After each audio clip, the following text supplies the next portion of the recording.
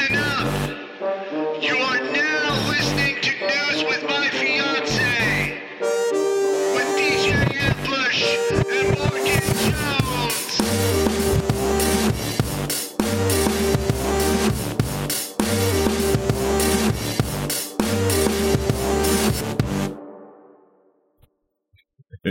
Is it really work? That's funny. I was gonna say, but I guess this isn't work, is it? No. Not when you love it. Not when you love it. Ambush just keeps pushing buttons that take things in and out of my ears, and so now I have no idea what's going on. I'm apologize. It's okay. Yeah. I just noticed our levels were a little low. I had to make a quick adjustment there. And now we're good to go. Okay. Well, now I'm back to not hearing anything. I am with that you. is fantastic. I am Good also morning, with you. Crystal. We're going to get this together. Yeah. We have a few really great stories today. True. I hope that we don't talk ourselves into not getting to some of our stories. Because that's what, sometimes it goes down that way. But these are some good ones. Mm-hmm. Not that they always are, but. Yeah. So the Oath Keepers members list reveals more than just one bad apple. Mm. And a Texas judge says HIV drug mandates violate religious freedom. Ridiculous. In a local stories, a prosecutor used secret signal with witnesses, bringing convictions into question. And a class action lawsuit says the city of Portland is violating the Americans with Disabilities Act by not sweeping people in their tents every day. And at 8:45, we have Alex Zielinski, news editor for the Portland Mercury, who will be joining us to talk about some of the city's leadership who are now opposing charter reform. Wowie, wow. Yeah. Can't wait to get to that. Yeah. I know Alex is going to break that all down for us in the way that we need it. But I was reading up on that yesterday, and sounding a whole lot a real people for Portlandish, It was what real flip-floppery, if you will. I was about to jump into what I found interesting about it as well, but I don't want to start podding before it's time for us to start podding. Okay, fair enough. Fair enough. So sure, we'll hop into a music break and catch you on the other side. Good morning, Rudo. Rudo says, good morning on this fine Rose City Comic Con Eve, my Thursday fam. That's exactly what it is, Rudo. That's what it is. Comic Con, Rose City Comic Con Eve. Yeah. It kicks off tomorrow. Ambush and I will be there one of those days. Yeah. I'm leaning towards Saturday. Okay. Because it's a sweet spot. Mm-hmm. Like Friday, not all the vendors are there, but it's a slower day. Saturday. So this would be where I want to go. Got it. Continue. Sunday, all the vendors are just trying to get, they're trying to offload everything. Well, isn't that when you want to get there? So you have prime bargaining chips or something? It is true. Honestly, like if I was going by myself, I'd probably go Saturday and Sunday. But going with the fam this year, it's a game plan. I want to go Saturday because that's when all the major cosplaying is happening. Oh, yeah. Oh, man, we're going to look like dorks in there, not dressed up. I mean... I need more notice. More notice next time. So you show up as the Belchers? I know that's what you want. Oh, my word. Obviously. But only if I get to be Louise. What? No? I mean, I feel like Kayla's I just have to be the mom? Okay. Yeah, kind of. Mom, you kind of have to be the mom. What? Yeah, this is what I'm thinking. Yeah. I don't know. Rudo, who do you cosplay as? Right? That's what I want to know. Yeah. Who else in Comic-Con? Also, I feel like Crystal probably does a great cosplay. I can see that. I can see that. Yeah. I don't know how Crystal has time. Certainly not. Yeah.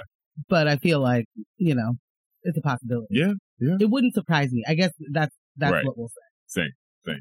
We don't think you have any time for caring for too many things. Right. But yeah, I think if given the opportunity, you turn up. Some greatness. And just blow us away. Exactly. Yeah. I believe that. Yeah. So good morning, Tex Fam Squad friends. folks. Hey, man, it's a different vibe on vacay. Yeah. I'm here, like, I got sweats and, comfortable tea. I don't have to show up at the office after this. Technically, if I wanted to, I could go back to bed. Technically, if you wanted to, you could go home and lay back down. Man. What a life. Oh. I'll tell you this. It's really nice having you around. Yay.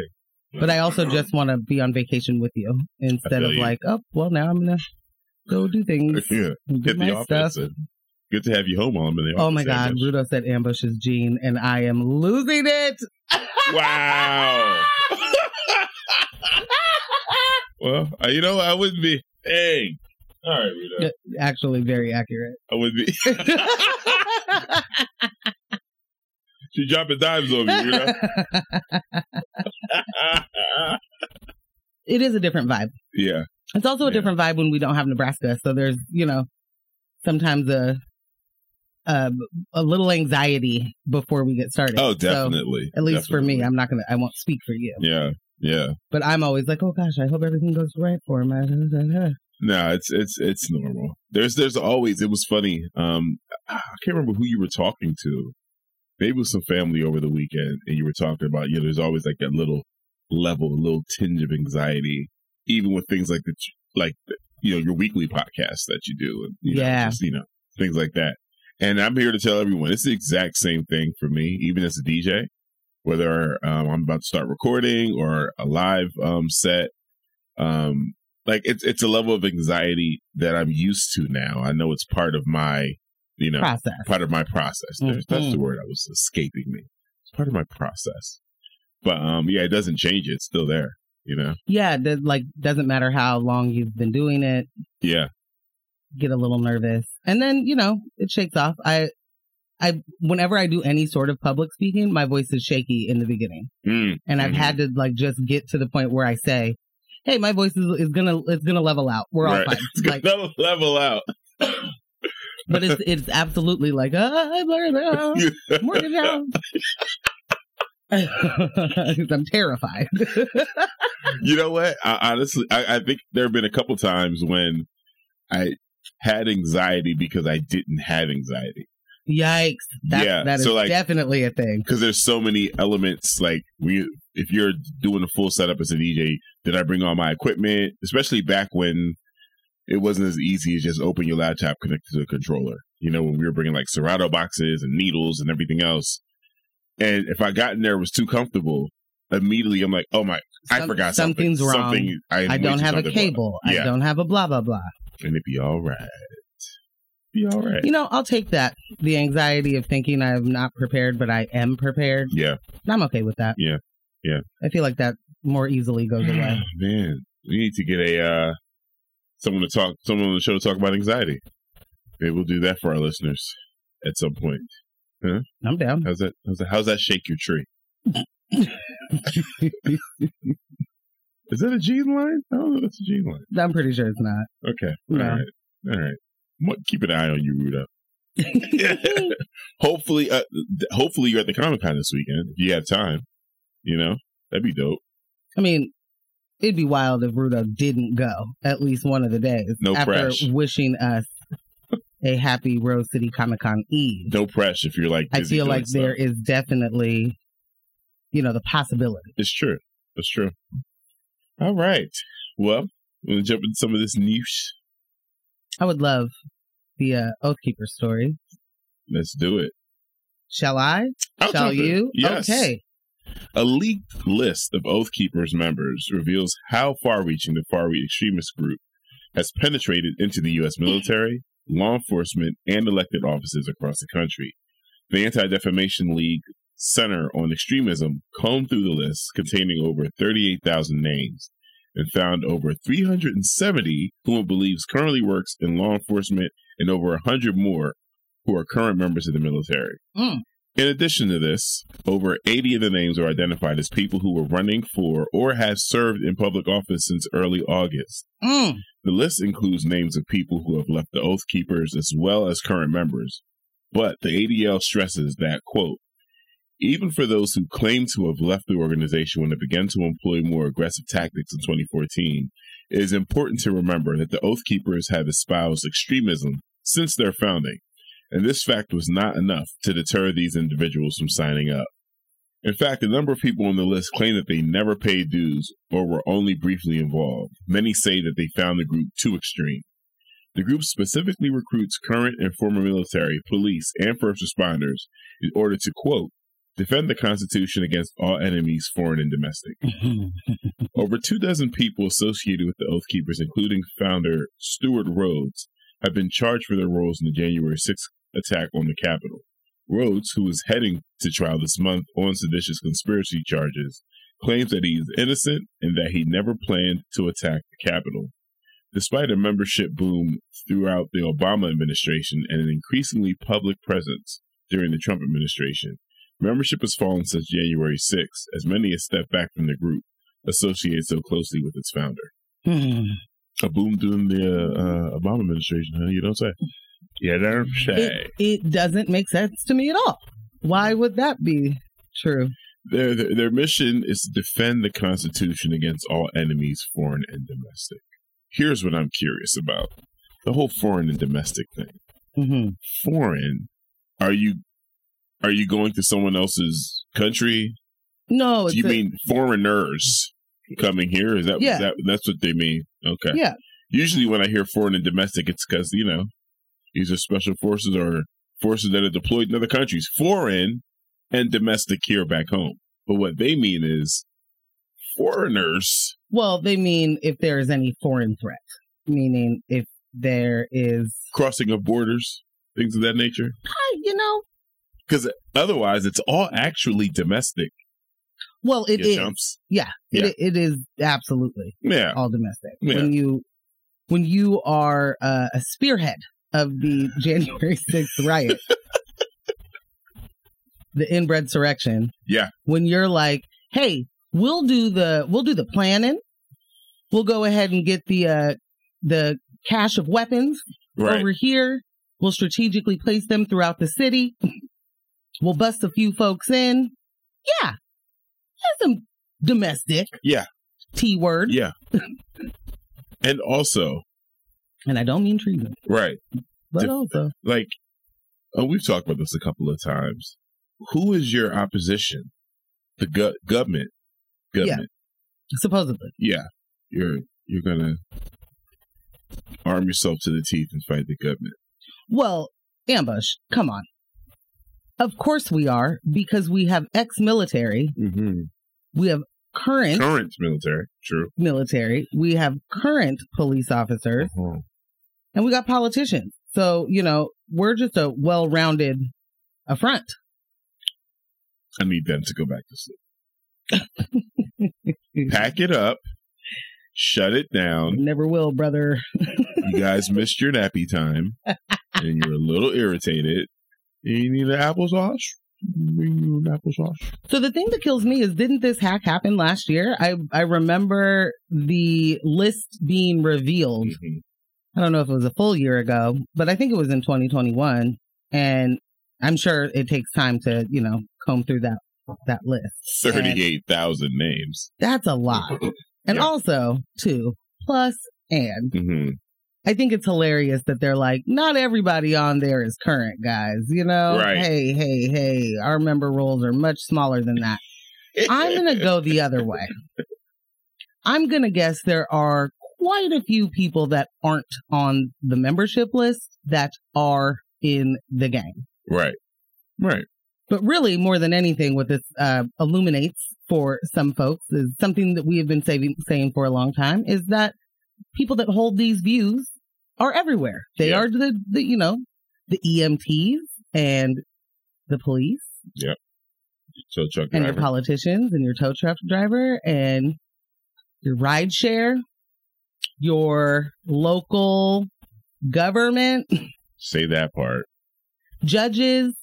I mean, when this is the infrastructure, explain to me where we get any sort of equity. And I don't just, equitable treatment. You can't expect to get that when the people who are doling the treatment out don't believe in that. And that guise of like anti-government is it's a ruse for me. It is a way to be able to be like, we're not racist. Look, we have a couple of black and brown folks in our ranks, much like the Proud Boys. When nationalism and fascism is the point, right? You'll big tent it. you'll let some of those people in that you don't really want there, and then we'll see what happens to those folks. Yeah. Apologies for my distraction there. I was actually going to an Oath Keepers website to see what the membership and enrollment looked like. And I couldn't find like oathkeepers.com or whatever. But I did find oathkeepersutah.com. So maybe they have them. This is state situation. Maybe we search Oath Keepers Portland. I don't know how that works. But Utah Oath Keepers, we believe in honoring our constitutional oath. The Utah Oath Keepers are a group of proud patriots dedicated to upholding the Constitution of the United States. Our members have a long history of service to the United States as military, law enforcement, and first responder professionals, and continue to serve through Oath Keepers programs and service missions. Service missions. Well, just a reminder, Ambush, you said something that made me, do we just search Oath Keepers Portland? Yeah. A reminder that dozens of Oregon law enforcement officers have been or are members of the far-right Oath Keepers militia. Since 2009. I mean, since its founding, they have been a part of that. Just a reminder. Just serving as a reminder. You know? I did find the application, and it does communicate quite clearly that there will be a background check. There's a $50 fee. $50 application fee, which is separate from the National Oath Keepers. And, once you're that's a $50 membership or something too. Yeah, whatever that's going to be. Yeah. So they're asking for your general information. They need your driver's license number. Oh, I'm not giving you that. Well, it's the background check. Submit. Gosh. No.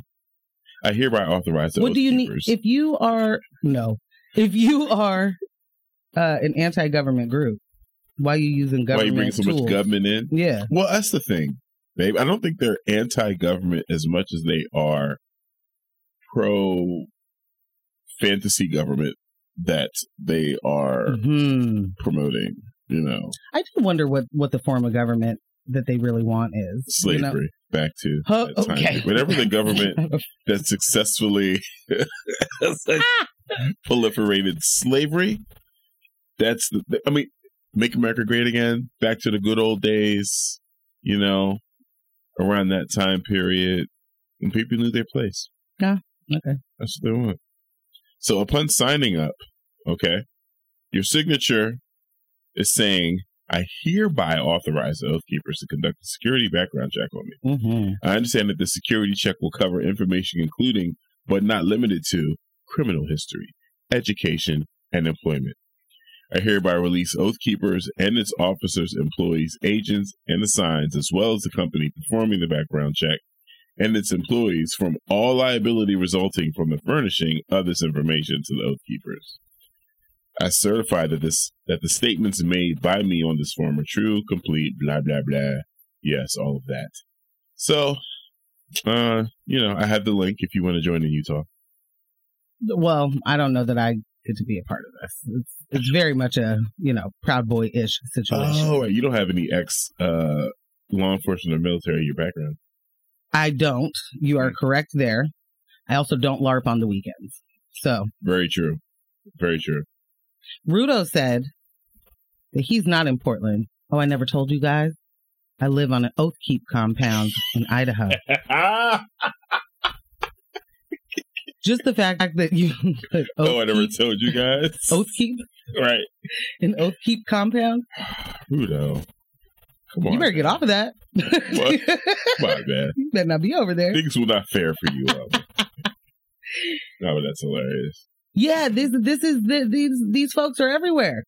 They have, and you know, I know that we have talked about this before, but the Bannon was and Roger Stone were going very hard in the paint, trying to get the Oath Keepers, Proud Boys, you know, the ilk, Patriot Prayer.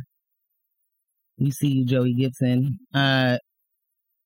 To run for local office, to run for, you know, they were giving the message that you got to get involved in the school board. You got to be a part of this. Right. You got to be a part of this. And as that's happening, we're also seeing a lot of the burn those books. Oh, yeah. No critical race thing. Oh, yeah. Let's talk about boogeymen that don't exist. Let's be super mad about it, too. Yeah. So, yeah, no coincidence, I guess, is what I'm getting at. And, man, I wish that Steve Bannon and Roger Stone weren't so effective. You know, like, because from here, Ambush. From your heart. From here, watching their movements, it's like, hey, guys, don't we all see what those guys are doing? I feel like some of it's illegal. I feel like some of it's a thing that we could be talking about. At the very least, a danger to society. Indeed. Yeah. Yeah, at the very least, right? Something. But no. We gotta let it play out. So they're gonna do the Oath Keeps, they're gonna do a background check and look for my Oath Keeps. My former or you know, previous run-ins with law enforcement. And then what? Because I guarantee you got a whole lot of people in your ranks who have done a whole lot of things. Yeah, this isn't their first rodeo. Yeah. They want to, but here's the thing: they want to see what exactly it was for. You got some resisting arrest. All right, okay, you're a rebel. You got some resisting arrest. Yeah, they want to see what's in there. The same people that tell you to comply. Well, it's a thin blue line between love and hate. Yes. Between Oath and Peeps. Oath Keeps Peeps. Oath Peeps. Man. Nasty. Yeah. Nasty business. Nasty business. Well, shall I hit this other one? Oh, yeah, because I am feeling some type of way about this story. A W. Bush appointed Texas judge says HIV drug mandate violates religious freedom. A federal judge has ruled in favor of a Christian-owned company claiming that a provision of the Affordable Care Act mandating free coverage of drugs that prevent HIV infection.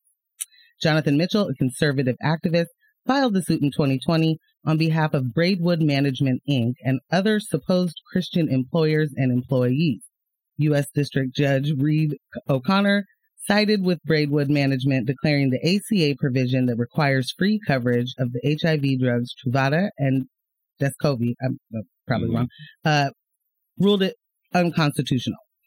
Mitchell Warren, executive director of the HIV nonprofit AVAC, called the decision, quote, shocking on every level. Hundreds of thousands of mostly gay and bisexual male Americans take Truvada and Descovy, also known as PrEP. Experts expect the federal government to appeal the decision, but are concerned that the decision could embolden other lawsuits. Absolutely. O'Connor, an appointee of former President George W. Bush, has become well known among conservatives as the go-to judicial challenger of Obamacare. Jonathan Mitchell is similarly well known as the architect behind a Texas law that allows people to file lawsuits against people suspected of helping others access abortions. Recent analysis show that not all insurers have been sticking to the provision anyway, and experts are concerned that the high cost of PrEP will discourage the use of the highly effective drug. That Jonathan Mitchell he's a peach there. He's a wonderful human being. Just out here doing the Lord's work. Oh, man. You know, here's what kills me. Tell me. This is preventative medicine. Preventative. Yeah. Preventative? Yeah. What in the world does I guess here's a few things. So your highly conservative Christian employer, as it is stated, finds issue with having to what? I mean, they do not pay more for that to happen, correct? Right. It's not as if, as the employer, because that is covered, you are spending more money. Please, someone text in and tell me that I'm wrong, or tell me that I'm right. I'm asking the question. I'm not making a statement. I am confused on why does that make the premium that this employer pays so outrageous that they need to find a reason that they should not be. Because why are you looking through that and going, oh, wait, we shouldn't be covering this. Right. And how Christian of you is that? How open the door and everybody's welcome? Whoa. Oh, we didn't okay. say that. Oh, okay. Okay. I'm going to push the mic away. As a, early life Seventh-day Adventist, Baptist, what else is in there? Not Protestant. There's something else. Well, I've been baptized a bunch of times. In the fire. I'll tell you that. Huh? And yes, while it may be all are welcome into the grace of God, you gotta have some guidelines here. All, but not all. All, but not all. All, but not all. If you're out there doing your fornicating in the queer sense, anything in that field, hey, you need to get right with God first and then come to church. Because right now you're not right with God. And whatever happens as a consequence of your sin is for you to worry about. That is on you. Not us here in the church. It just seems like they're going out of their way to be hateful. It is you are going out of your way. Yeah. And also, is anybody a benefits administrator? I really want to know, is this even, why? No, I don't want to know why. I know why. What I mean is, does that cost an employer more money? Is that like a thing? I can't see it. Because also, Affordable Care Act, doesn't give us enough anyway, right? And so you're going to take away something that you have, not you, the Christian company. Yeah. But that has the prices of every single prescription drug have been hugely inflated. Of course. Hugely. And definitely has something to do with this particular medication being most effective for gay men. That price is way up. Mm-hmm. So if they can't get it through their insurance, now they have to pay out of pocket, which they can't afford to do because you don't pay them enough money. Right. So now they don't take it. Right. And then we have a boom. Yeah. These are people. These are humans. These are lives. This is preventative medicine. I can't get over that part. Right. That's why I don't understand this idea of no birth control. This is preventative. If you don't want the smortions, you're going to have to allow some birth control. Preventative measures. Yeah. You don't want us to have birth control. You don't want us to have condoms. No condoms, but you won't allow preventative medicine for HIV. I mean, with some of these Christian groups, especially the more fundamental Old Testament groups, they're not for affordable medication either, because what happens through the grace of the Lord. Oh, so certainly. If you're sick, it's meant to be your time to ascend to heaven. You don't need all these doctors and their fancy science and research and trials. None of it. God's calling you home. Oof. Until it's their turn, and then it's like, well, what do you have? Is there some? It's just like. I mean, I feel like we saw a lot of that with COVID in the beginning. Where all of a sudden folks are on their, on a ventilator saying, just kidding, y'all got that vaccine still? Right. Or right. If I got that vaccine now, what would happen? Would this just go away? How's it work? Right. Just wild. Just absolutely wild. November's around the corner, guys. I'm not sure what it's looking like in your township or city or county, what these races are looking like and who you're paying attention to. But again, local races are extremely important. We keep saying this over and over again.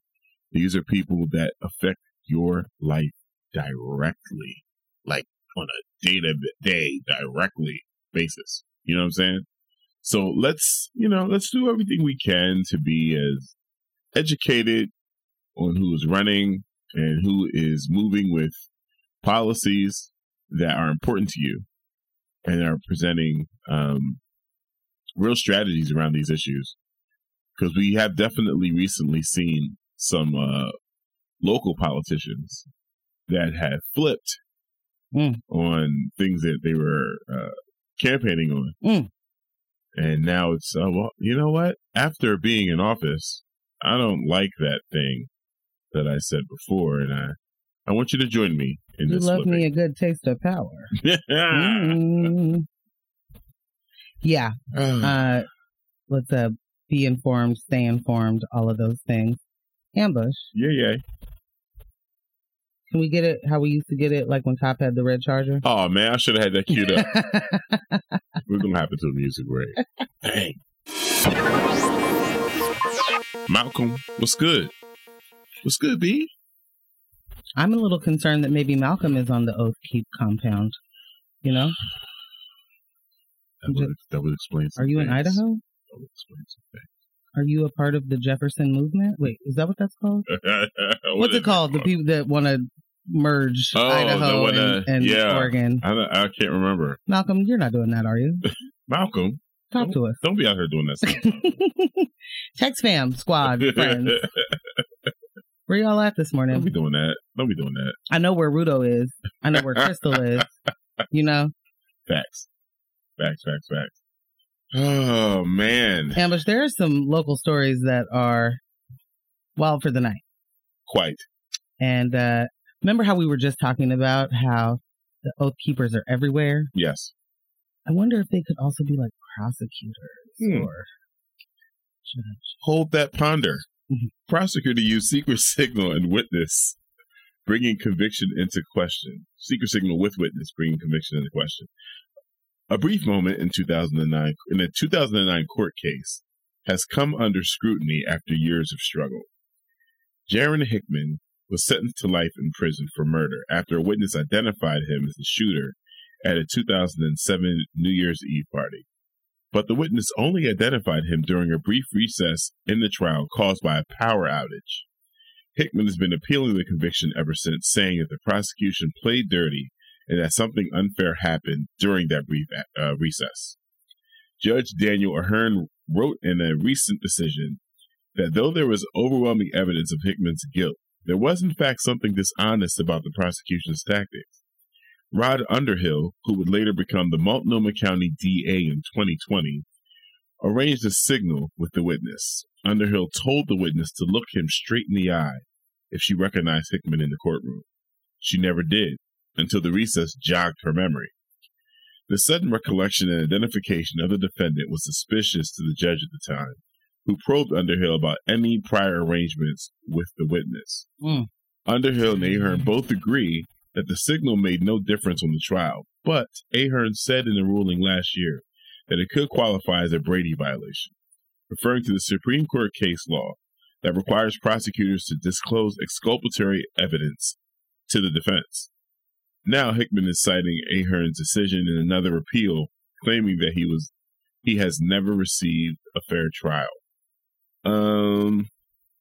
Okay, can I add something here? Oh, yeah. Because the thing that happened at the recess, the reason the power goes out, there's a recess, everybody is, files out of the courtroom and they're in the hallway, and the witness starts hyperventilating and saying, "Oh my God, that's him. Oh my God, that's him.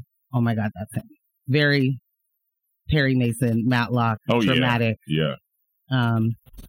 Which, I think if certain other folks were the defendant in that trial, that may have gone a different way. Oh, yeah. But here's my question. So you mean to tell me that on the books, the reason there's even the Brady violation, law, like the fact that you are not supposed to keep exculpatory evidence from the defense is because that's what prosecutors were just routinely doing. Right. And getting convictions for people that had not done it, people who had maybe done something else, but not the thing they're being charged for. Right. Even if the person did do it, you breaking rules in order to prove that they did it doesn't work. Right? I mean, you have to also follow the law as a law enforcement officer, blah, blah, blah. I'm here to uphold the blah, blah, blah. It'd be nice. It would be nice. So you mean to tell me that this was bad? Like the judge is like, not great, friend, but not enough. And my thing is, if I have to say to you, signal to me if you see this person in the courtroom, that means y'all didn't do your prep. Right. Why is this witness here? This is not an eyewitness. If you already have this person in custody, right, and they have not identified that person, what are we doing? Also, the other witness made the statement that all black men look alike. So that is something. Like you absolutely cannot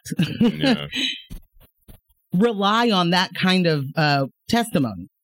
Unless, of course, it doesn't matter to you if the person that you are about to imprison is guilty of the crime that you are alleging or not. Right. Right.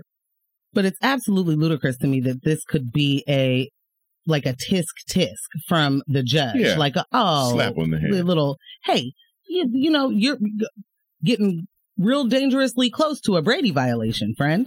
It could qualify. Like, it absolutely is. Did that eyewitness witness this person do it? Right. Because them not giving you the signal tells you that they didn't, right? And now, okay, you go out into the hallway and everybody's out there, including the jurors. That doesn't prejudice the jury. Right. Like, I just don't understand how this is a thing.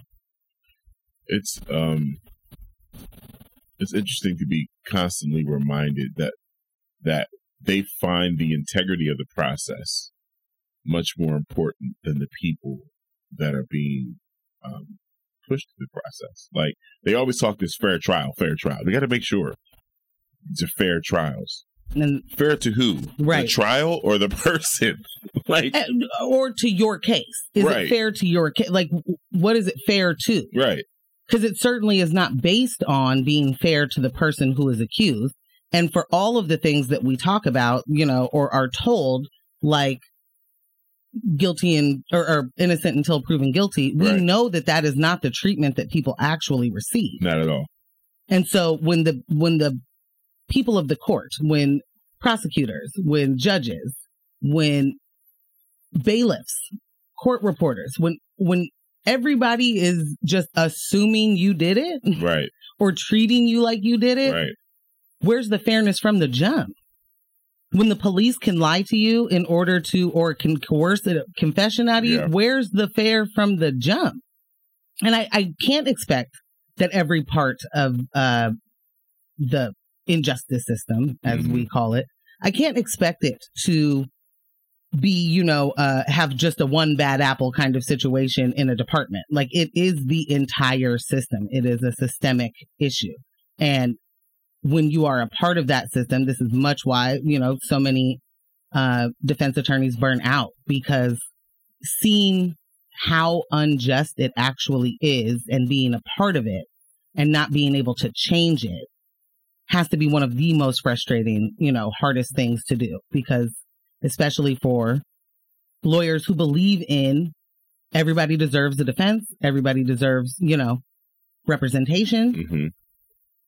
How do you walk away from it when you also know that this is a completely unfair system from the beginning? Right. You know, but right.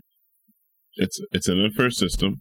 In addition to that, the system is only going to be as good as its weakest link, in so many different ways. And some of these cases, there are instances where it's just like, this is not the best qualified person to be in this position. Right. And I want to ask you, Morgan Jones. Oh, me. Yeah. Yeah. Am I thinking with some type of elitist caste system mindset?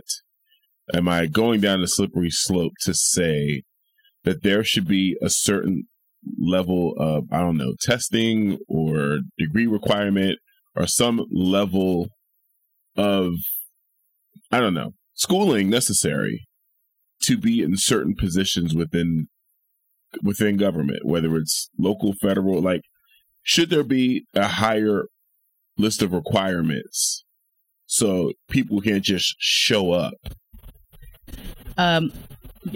Yes, and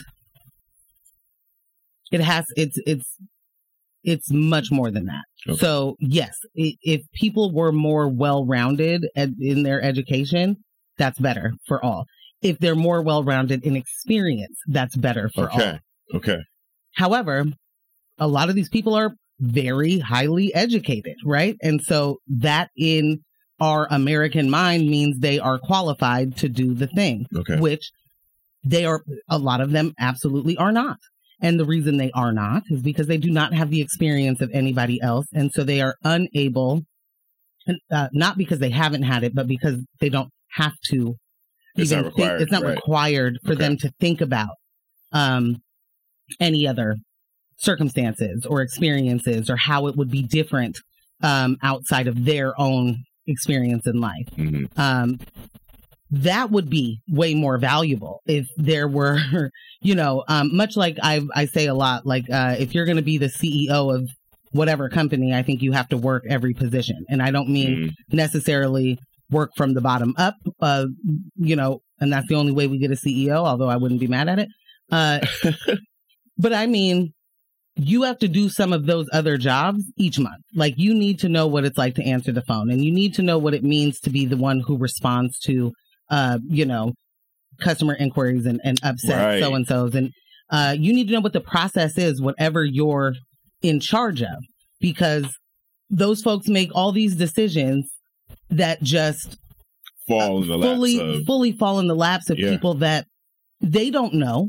They don't care how that process then affects them. It's just we're going to do this cool marketing plan, or we're going to do this, Yeah. Without knowing how that process goes, you continuously throw more fuel on the fire for those underpaid workers. Yeah, very good point.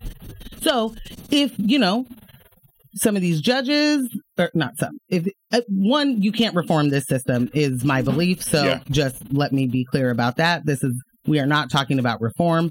We are talking about, if ideally, how would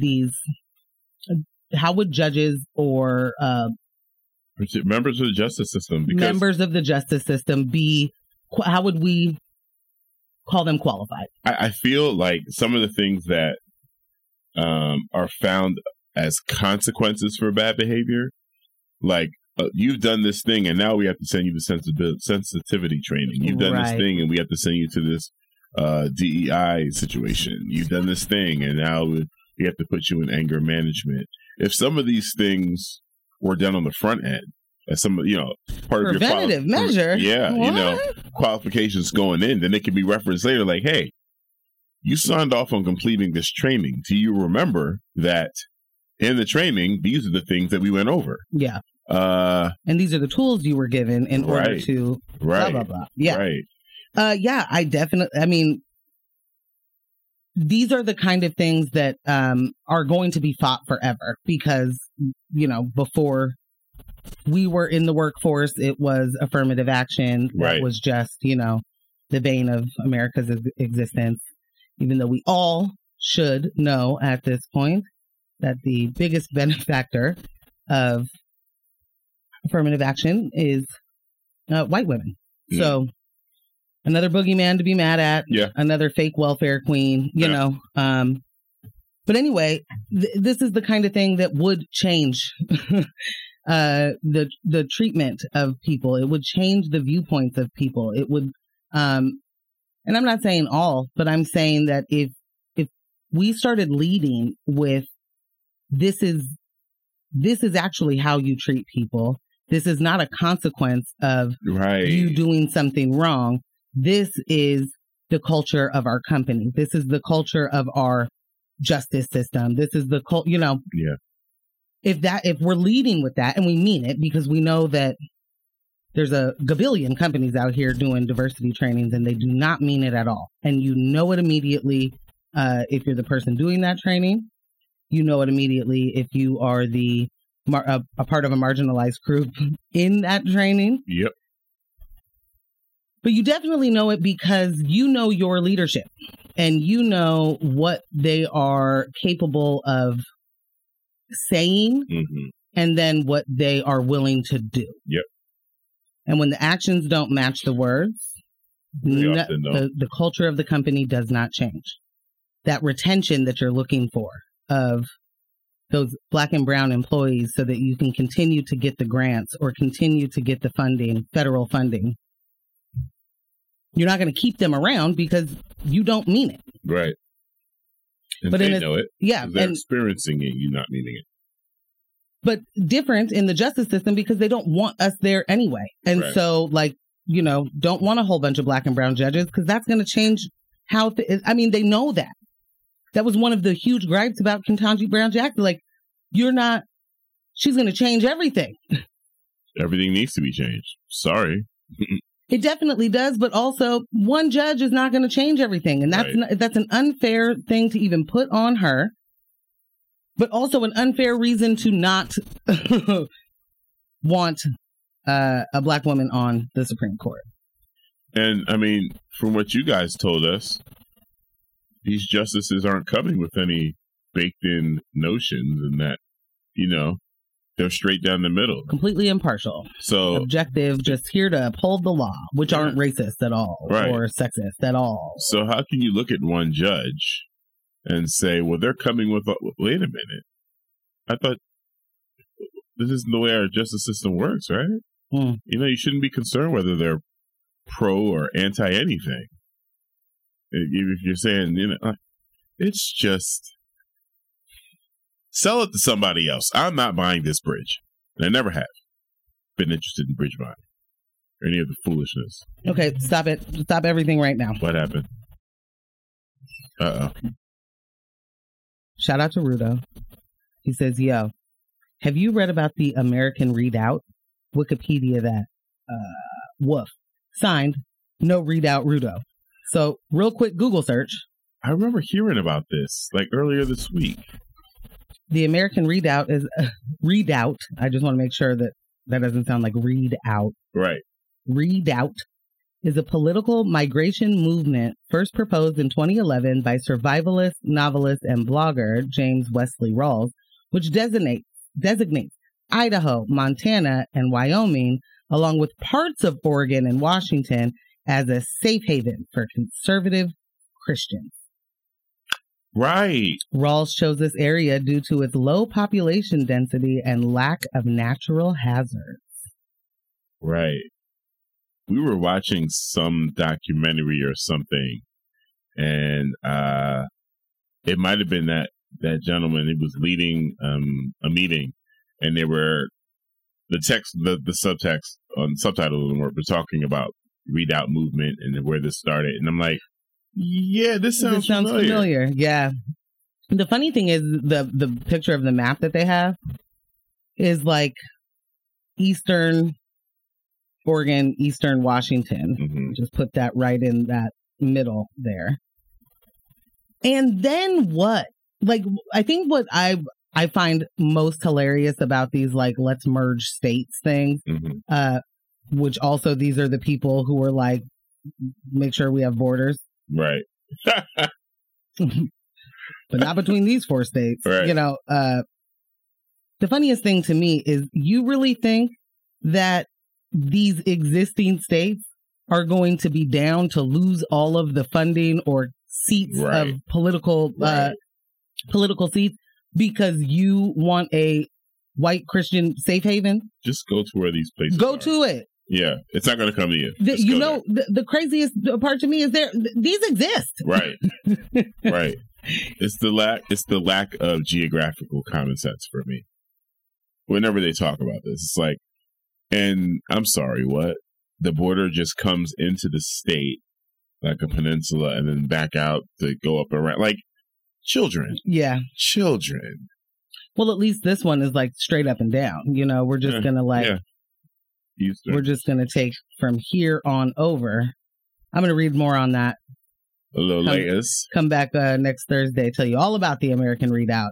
I mean, I do understand that your leader did like use a Sharpie and made alterations to a map with regards to weather patterns. So if he's the president, he can do it. Sure, you guys can rearrange maps however you want to make it work. At what point though? Do you just say, hey man, maybe a different strategy? Because it's not going to happen. Well, but absolutely correct. It is not going to happen. Right. But is it so off brand for them to be creating something that won't happen and then fighting for it in their minds? Like that's the MO. Right. I've created this thing that isn't happening and now I'm fighting against it. So I've created this thing that isn't happening and now I'm fighting for it. Right. It is so on brand. Now I have a reason, right? Now, somehow, there's funding. Someone is going to give them funding. Someone is no longer working at the hunting sporting goods store or whatever. Because now we are planning the American readout. Listen, someone just sent a text. I only shop at the Idaho part of Winco. For the readout or something.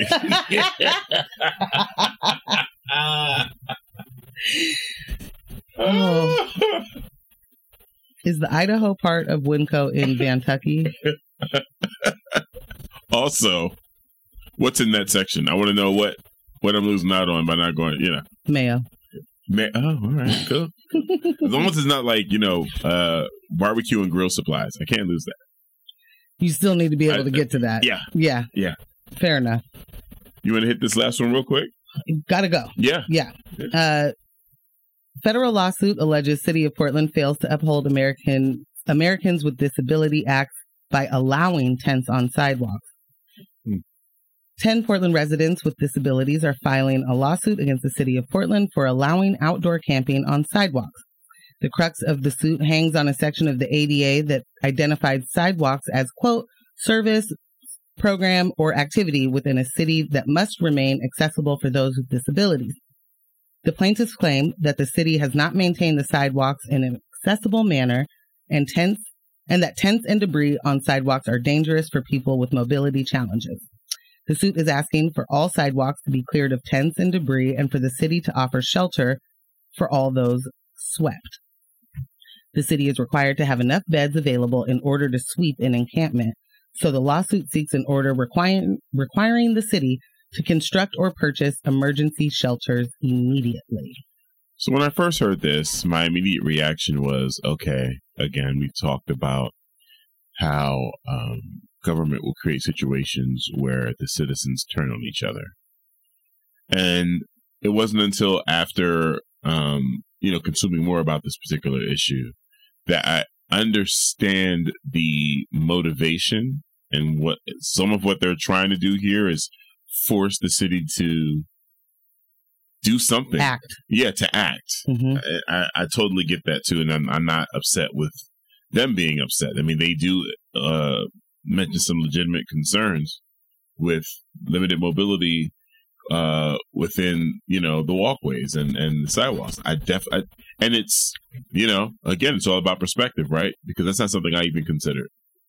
All this time that we've been in this crisis, it's not something that even crossed my mind. So I'm glad that is happening for those reasons. But I liken this to the children going to the Capitol and holding a rally about gun control directly after the shooting and thoughts and prayers. Like, I don't think this is going to give us the outcome that we need. And from, just a glance over the situation, it just looks like, and is to an extent, just us again going at each other's throats as the citizens and being made to be enemies of each other.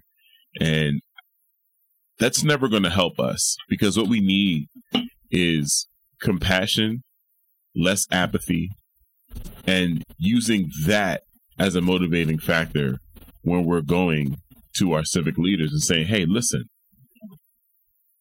this is an issue. This is an issue. And this isn't as hard of a problem to solve as you guys are making it. And guess what? If you can't solve it, we need to get you out and get someone else in who can.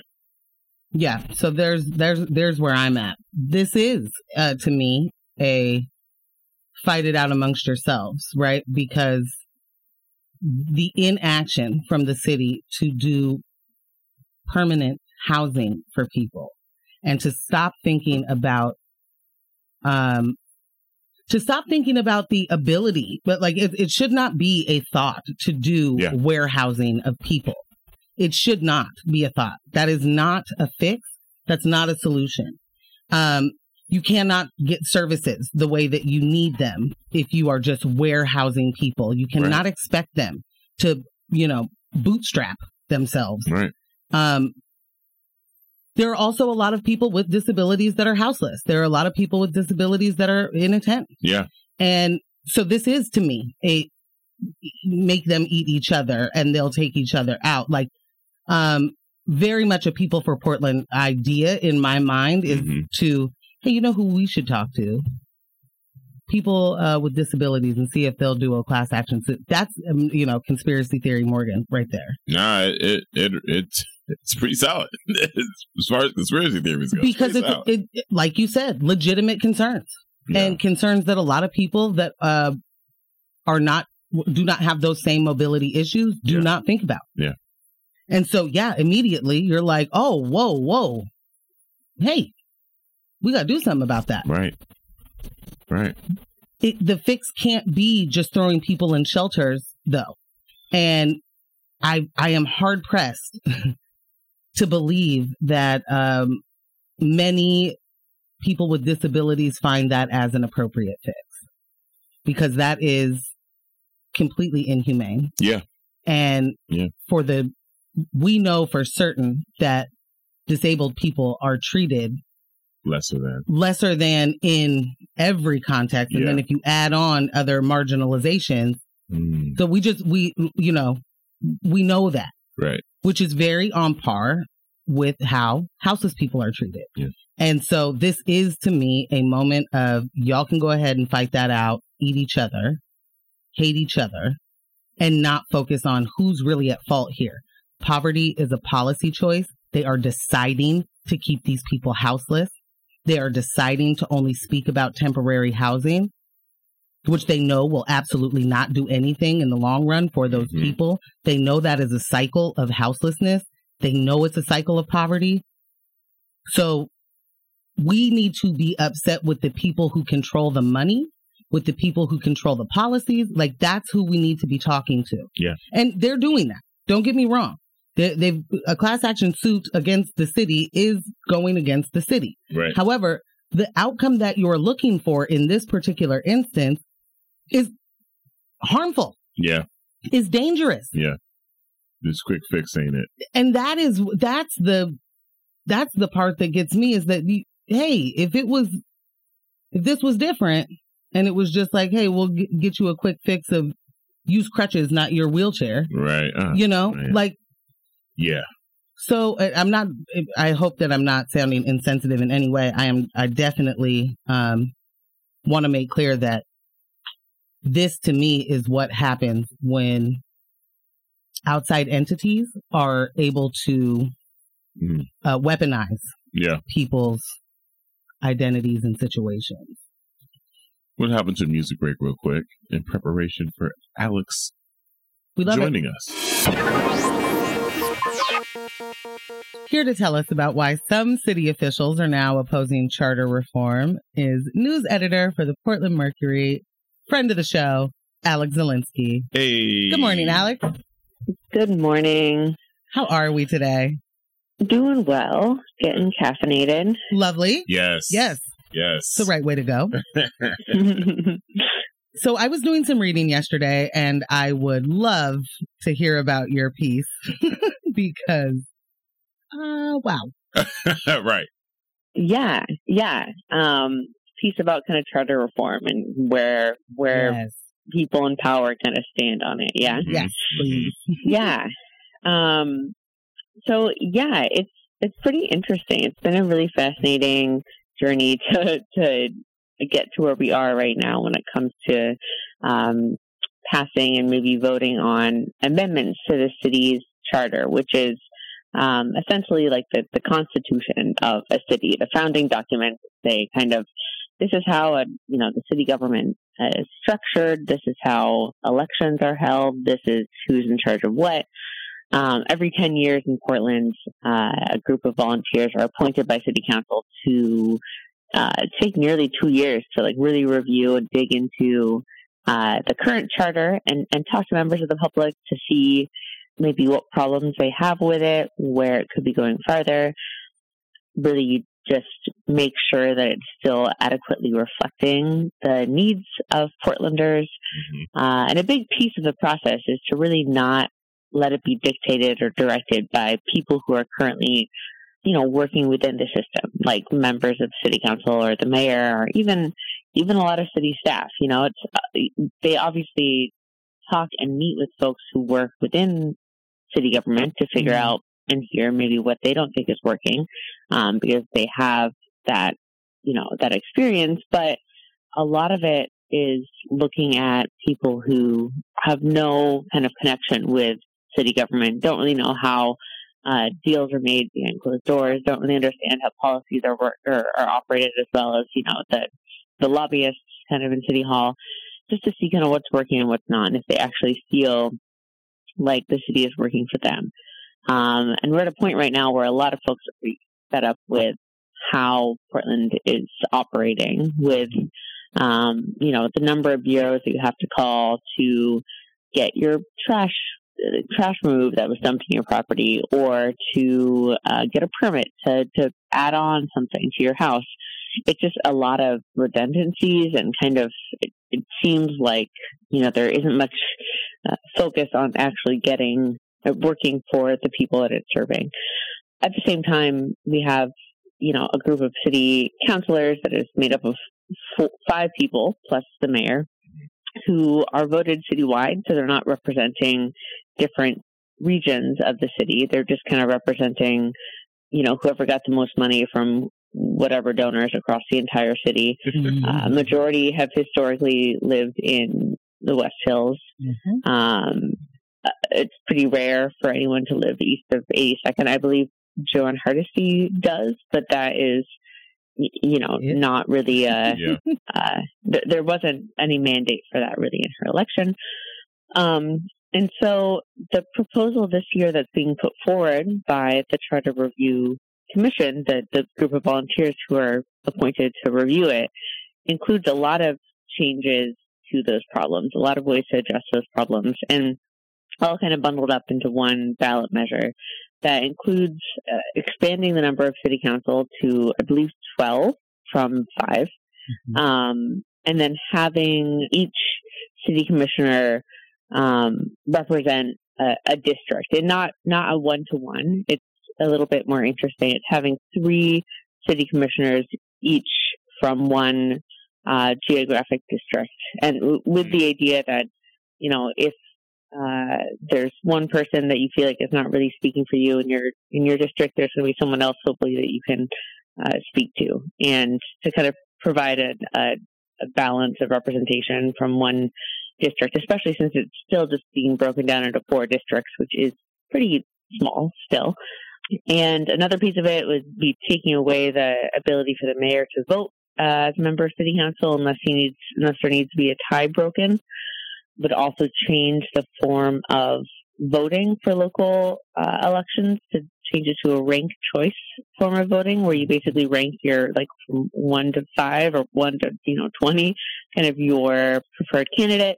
that allows for a lot of, for basically when you're counting the ballots, if the person's number one person didn't get more than a majority of the vote, then you go down to the second person. And so if your favorite person isn't elected, your second favorite person might be, the chances might be more realistic for that. So it's a little bit more nuanced than just my person or no one. Or both. So like during the mayoral election last a couple years ago, you could have put Sarah Anarone and then Teresa Rayford and then Ted Wheeler, to give folks kind of an more like fluid options of kind of who could represent them. And another piece of it, there's kind of a lot. Another piece of it would be changing, kind of getting a lot of the administrative pieces of the job away from city commissioners and the mayor and giving it to a non-elected city manager or city administrator, which is pretty common in a lot of cities. Right now, we have all of our city commissioners working basically as the directors in some ways of every bureau that's in their portfolio. And that is not necessarily what people elected them to do, even though that's their job. But it's a lot of kind of administrative work and a lot of, that kind of stuff. And so, and most cities, that's being handed off to someone who actually has the work experience of handling a bunch of bureaus, of handling, hiring and firing and the HR side of stuff. And so that would be handed off to an administrator. So this proposal is going to the November ballot. It's kind of how the process works when the charter review is finished. It advances to a ballot measure. But a lot of folks there's a pretty strong and well-funded campaign out going against it, which is interesting because it's being led by a lot of people who said that they were eager to support the charter review kind of results. Exactly. People like City Commissioner Mingus Mapps, who started a PAC in 2021 specifically to raise money to support whatever results would come from the Charter Commission. And now when the results were kind of, made public, his whole PAC is turning the other way to say, actually, we're not going to be supporting this. We're going to have our own thing. And we're going to have our own ballot measure that hopefully you endorse in May and vote for in May. If the November ballot initiative from the Charter Group fails. And then you have another PAC that is fighting strongly just against the passage of this ballot, which is made up of people who were in City Hall, like had positions in City Hall in the past, whether that be elected or, were chiefs of staff or members of City Hall staff, or people who tried to work in City Hall and didn't get in, and I think still are interested in getting in, like a local man named Vadim Mazurski, who ran against Joan Hardesty in the primary and did not win. And so you have people who, and at the same time, you also have the Portland Business Alliance kind of fighting the main lobbyist group for business interests. It's lobbying for people not to vote to yes on this charter reform. Wow. And a lot of it from the perspective of people who worked on this volunteer board to come up with improvements, especially having folks who are currently in elected positions like Commissioner Mapps, fighting against what you worked really hard on, worked within the system of city government and did what you were told to do. It kind of comes as an affront, and a lot of these volunteers are pretty offended that their work is just being kind of undermined by the elected officials who appointed them to serve on this commission, and saying, actually, no, we're not going to help this pass. We're going to come up with our own thing. We think it's too risky. We think there's a lot of words, vague words around kind of why this is problematic. It's either too experimental, it hasn't been tried before, which, all of these things at the same time have never existed in one city or state or, any kind of jurisdictional government, which is true. But they've all existed independently and worked successfully in these other jurisdictions. And so I think the fear is, well, we don't have an exact model to compare the success to of this plan. So it's bound to fail. And, to be clear, I think a lot of the fear is just around something new. I think it's around a lot of people who knew how the systems worked for so long and knew how to work within the form of government to be heard, to get their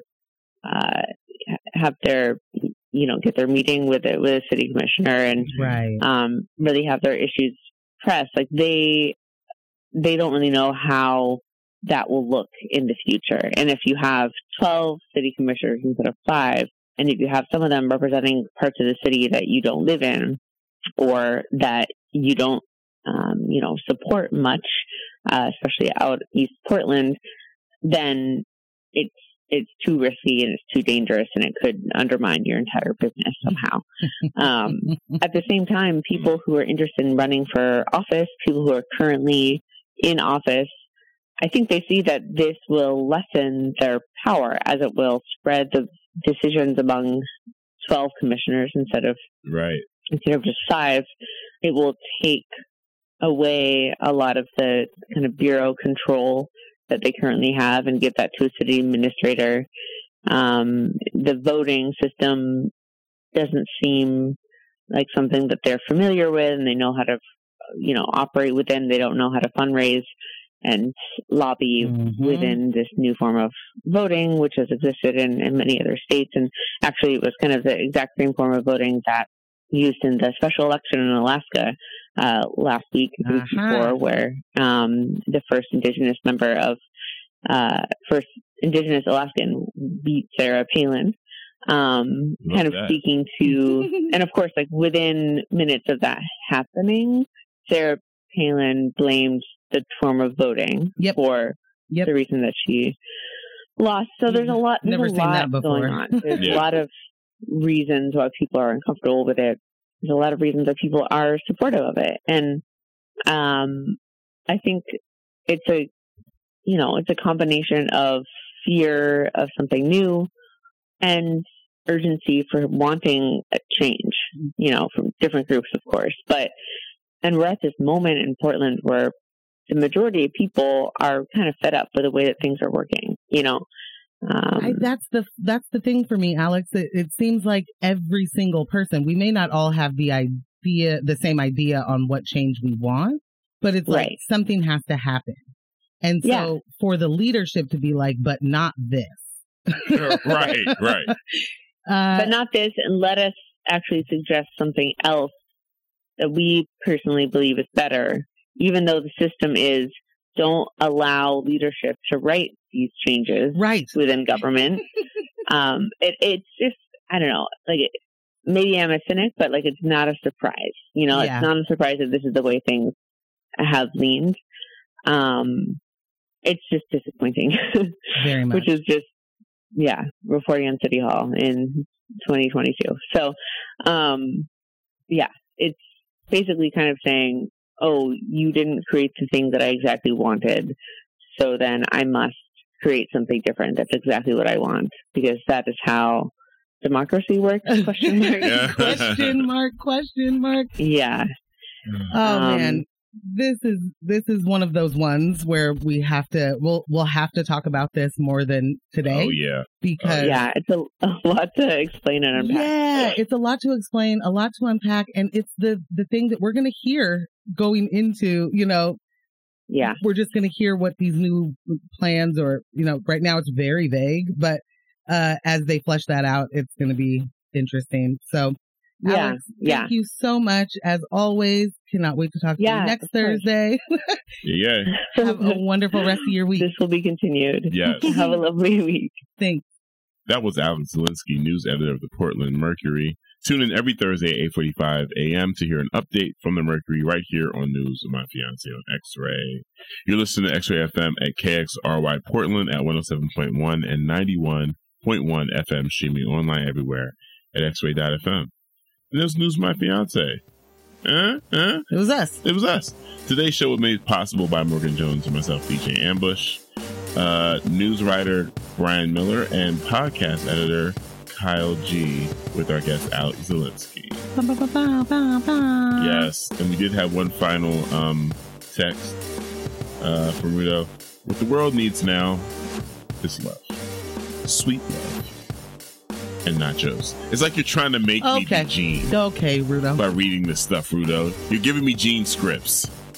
You should have sang it. Maybe. Maybe. All right, we're out of here. We'll catch you next week. Bye.